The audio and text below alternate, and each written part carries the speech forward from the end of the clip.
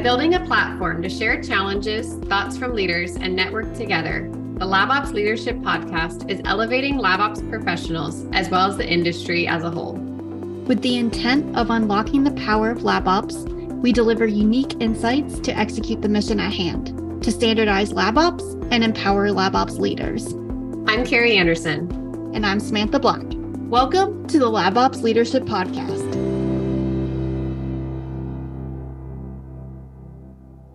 I'm so excited today. We're here with Andrea Johnstone, who is Senior Director of Product Development at Epicipher. Thanks for joining us today, Andrea. Thank you so much. I'm so excited to be here. Awesome. So can you just kick us off and tell us a little bit about your background and how you got to where you are today? Sure. Yeah. So I have to be honest. When I was young, it wasn't super obvious I was going to be a scientist. I did well in school and stuff, but not particularly well at science. I remember my 7th grade science fair project was really boring and uninspired. And I didn't have anyone in my family who had gotten a 4-year college degree, let alone an advanced degree, and was a scientist. So I didn't really know what that meant.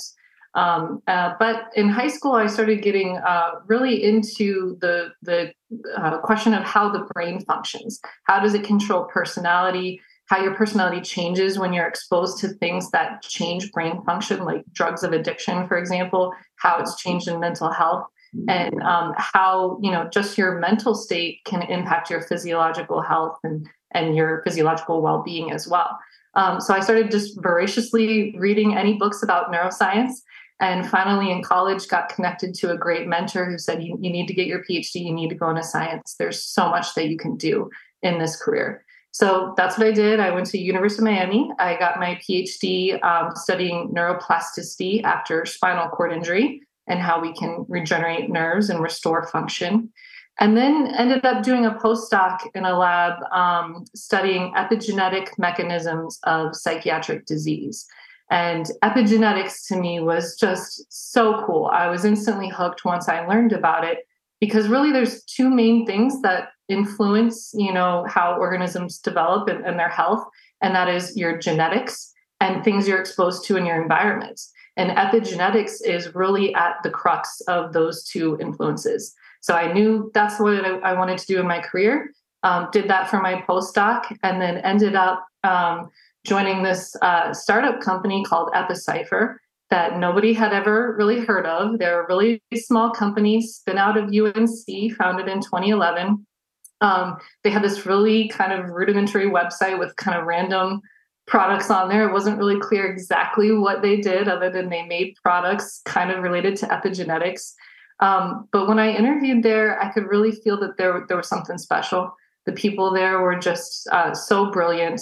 They had just gotten their first phase 2 grant through the NIH Small Business Innovation Research Program. So they had a few years of funding for the first time ever in their company. They're all really excited. And so I joined as a research scientist. There's about 10 people. And now 6 years later, we're about 60 plus people, growing very quickly. And I've moved my way up, as you said, to Senior Director of Product Development. And I still feel even more than I did in the first day that, what we're doing is special and unique and really fun. That's awesome. That's a great story.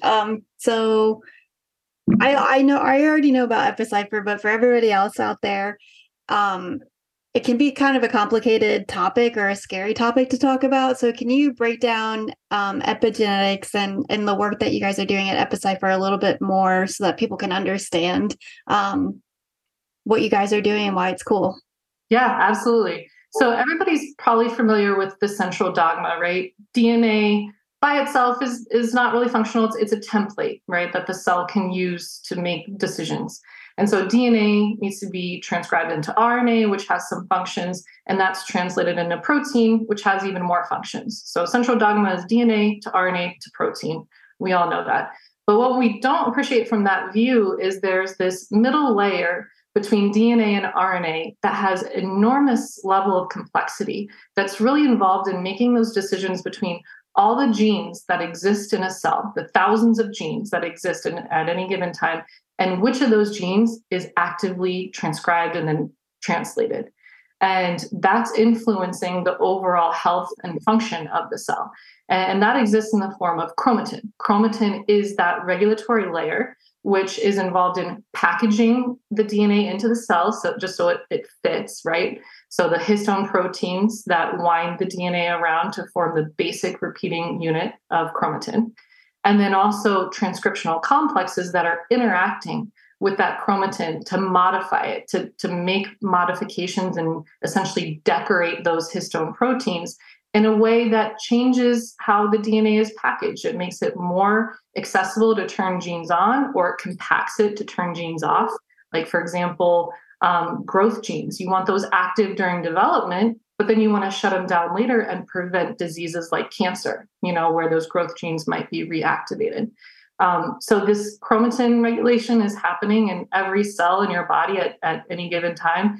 And it's really coordinating those genetic and environmental influences affect how the cell functions in normal development. And now we're starting to appreciate that these epigenetic and chromatin regulatory pathways can go awry and they can contribute to diseases. And so there's a few pharma companies and actually clinically approved drugs now that are targeting these chromatin regulatory processes to set things right again and restore normal gene expression and prevent disease. So, so you guys are developing what products? So that's a lot about epigenetics, and that was a great overview. I wish I had that in college. That would have been great. But you're actually serving as a service to other companies. Is that right? So can you talk a little bit about, you're not directly making the drugs, but how are you guys impacting or speeding that process? Exactly. Yeah. So basically what we say is, in the epigenetics field, there's a gold rush. Everyone's trying to understand how epigenetics is working and how we can leverage that to cure disease, to find drugs that are improving human health.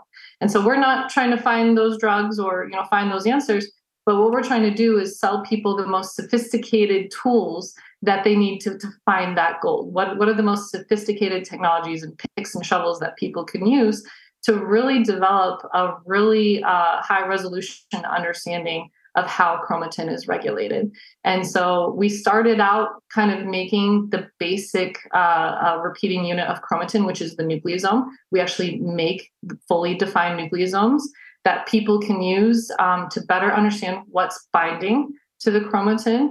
And also they can use it as substrates in assays where they're screening for new drugs and, trying to find things that are inhibiting that interaction with the chromatin.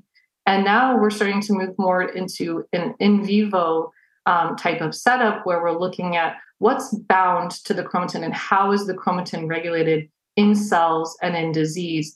And that's using epigenomic mapping assays, where we're profiling across all the DNA where are specific proteins of interest bound, what genes are they regulating, and again, how is that changing throughout development and disease. And the field has been really limited by some older technologies, but we're coming in and trying to improve by developing really next generation technologies that let you do things faster, cheaper, with higher resolution, and also making sure that while we're doing that, we're developing the most reliable tools. We have robust controls that we're using to really do science that has, high integrity and reproducibility, which we know can be a problem if you don't have reagents that are well characterized and controls. So that's always a focus of ours as well. That's incredible. It's really interesting to hear this next generation technology happening in the lab. I'm really curious to hear, how are the lab operations people at your company helping to support that? Oh my gosh, so essential. So I have to say that lab ops is a topic that's really near and dear to my heart, because when I started as a research scientist, like I said, we were only 10 people and now we're 60 plus. So I've seen the company scale, and I've seen the process of developing really robust lab ops, from the beginning, really establishing these processes. And also, I had, when I was a scientist, two really talented associates that worked for me, Danielle Mariansky and Kelly Rodriguez. And they're both now running their own groups. Danielle's running our epigenomic services group, And Kelly is our lab operations manager. And so she's really been essential to establishing some of these rigorous processes.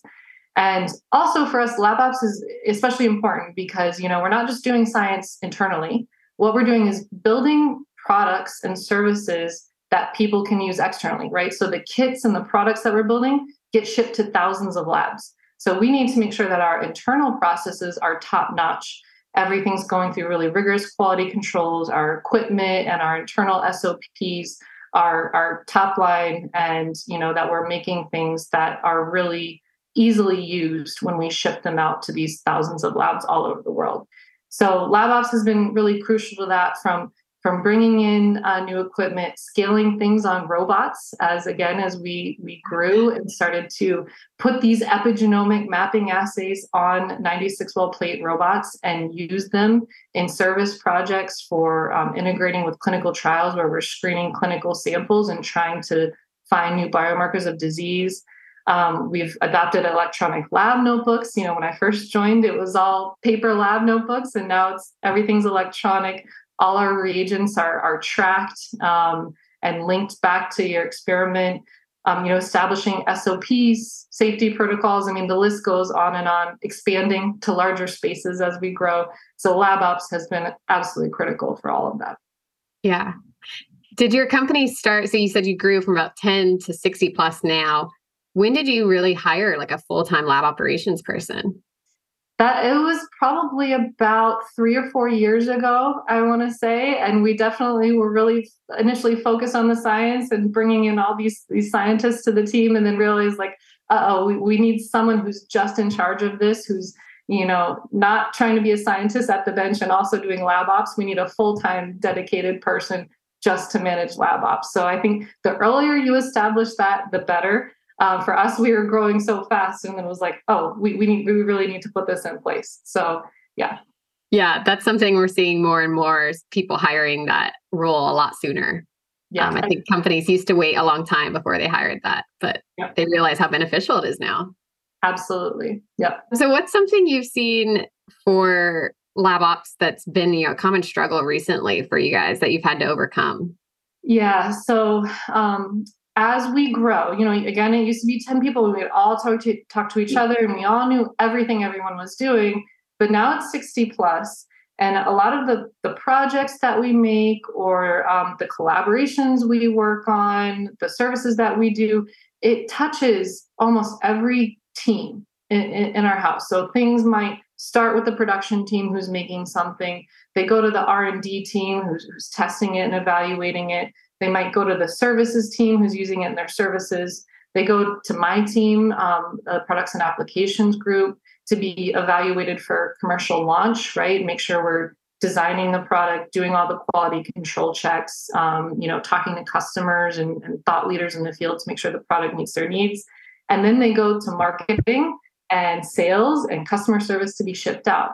And so as that project is transitioning hands across all those groups, we need to make sure that, everything that they're doing is scalable and repeatable, right? They need to do sort of the same basic things every time. They need to grow their teams and make sure new people are trained.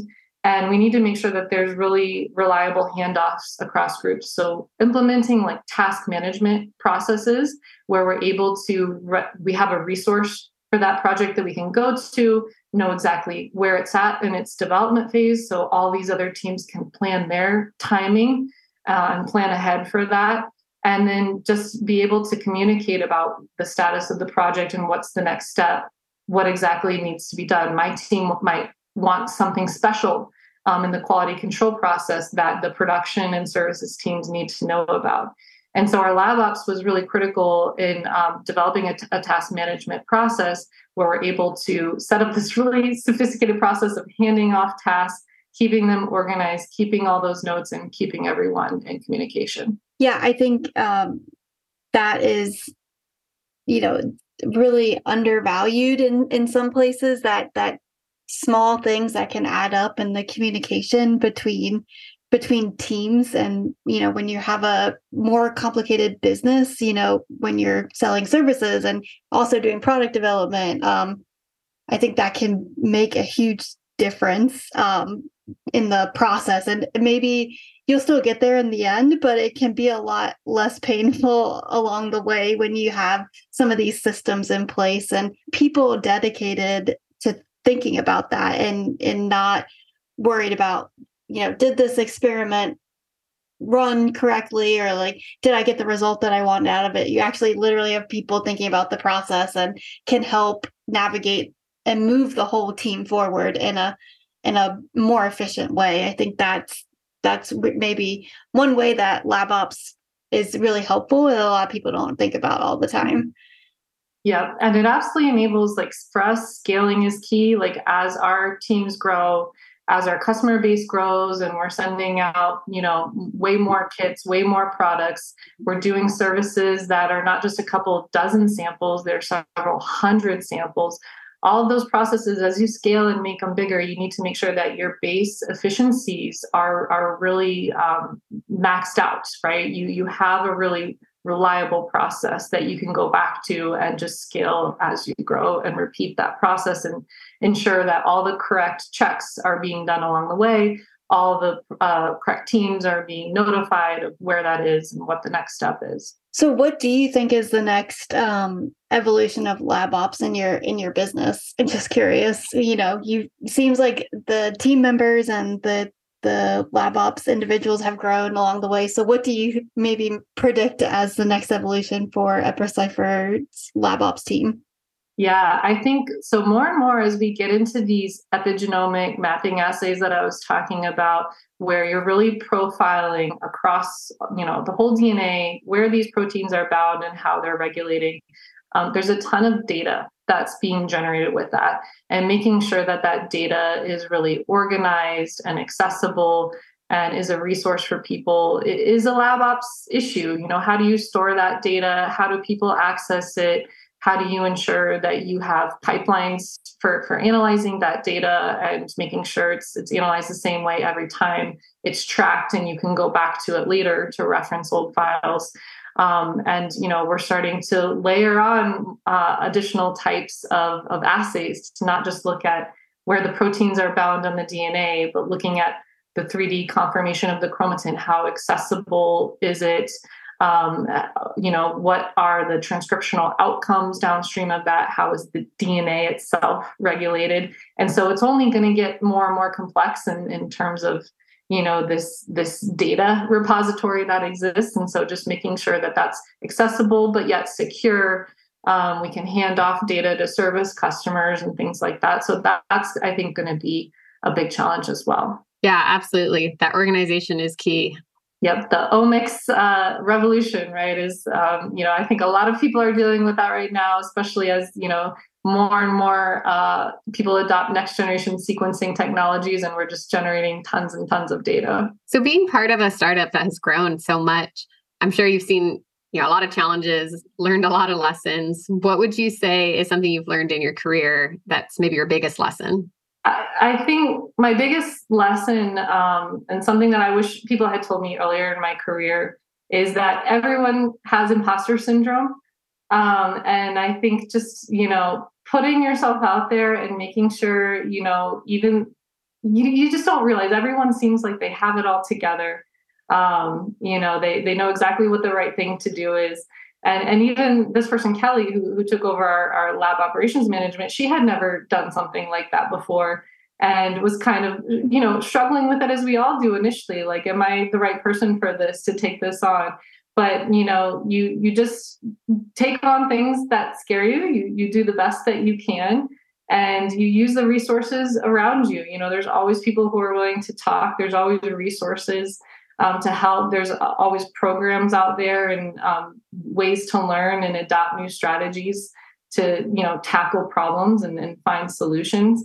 So I think just, accepting that we all have imposter syndrome, and we're all just doing the best that we can, and, continuing to put yourself out there is probably, for me, the biggest lesson. I always used to think I was the only one who had that problem, right? But I think that, we all do, and we can all overcome it.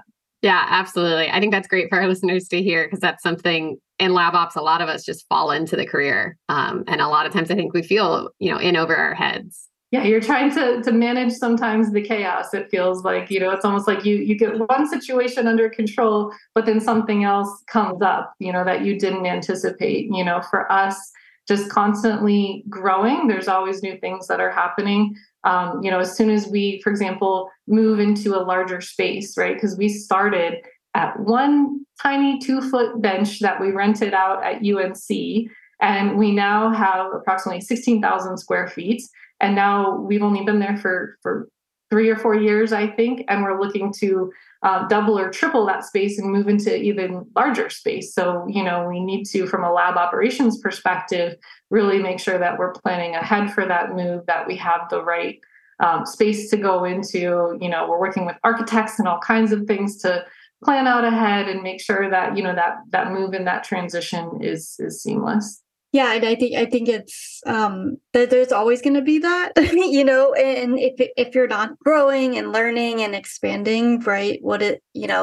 I think a lot of people in lab ops really excel at that, and so I think it can be scary. But I think from the people that I've met in lab ops, that they really, even if it's scary, they're really good at it. So they should just trust their gut and just roll with it. And I haven't heard of a case where it's been a complete disaster. Maybe some things have gone wrong here and there, but generally you can get through it. So I think that's a great message.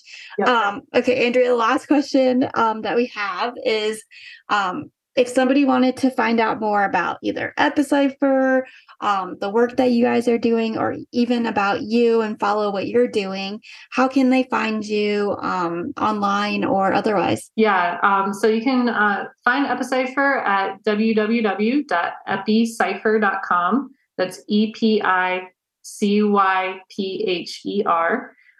We publish blogs. You can sign up for our newsletters. We're also on social media on LinkedIn and Twitter.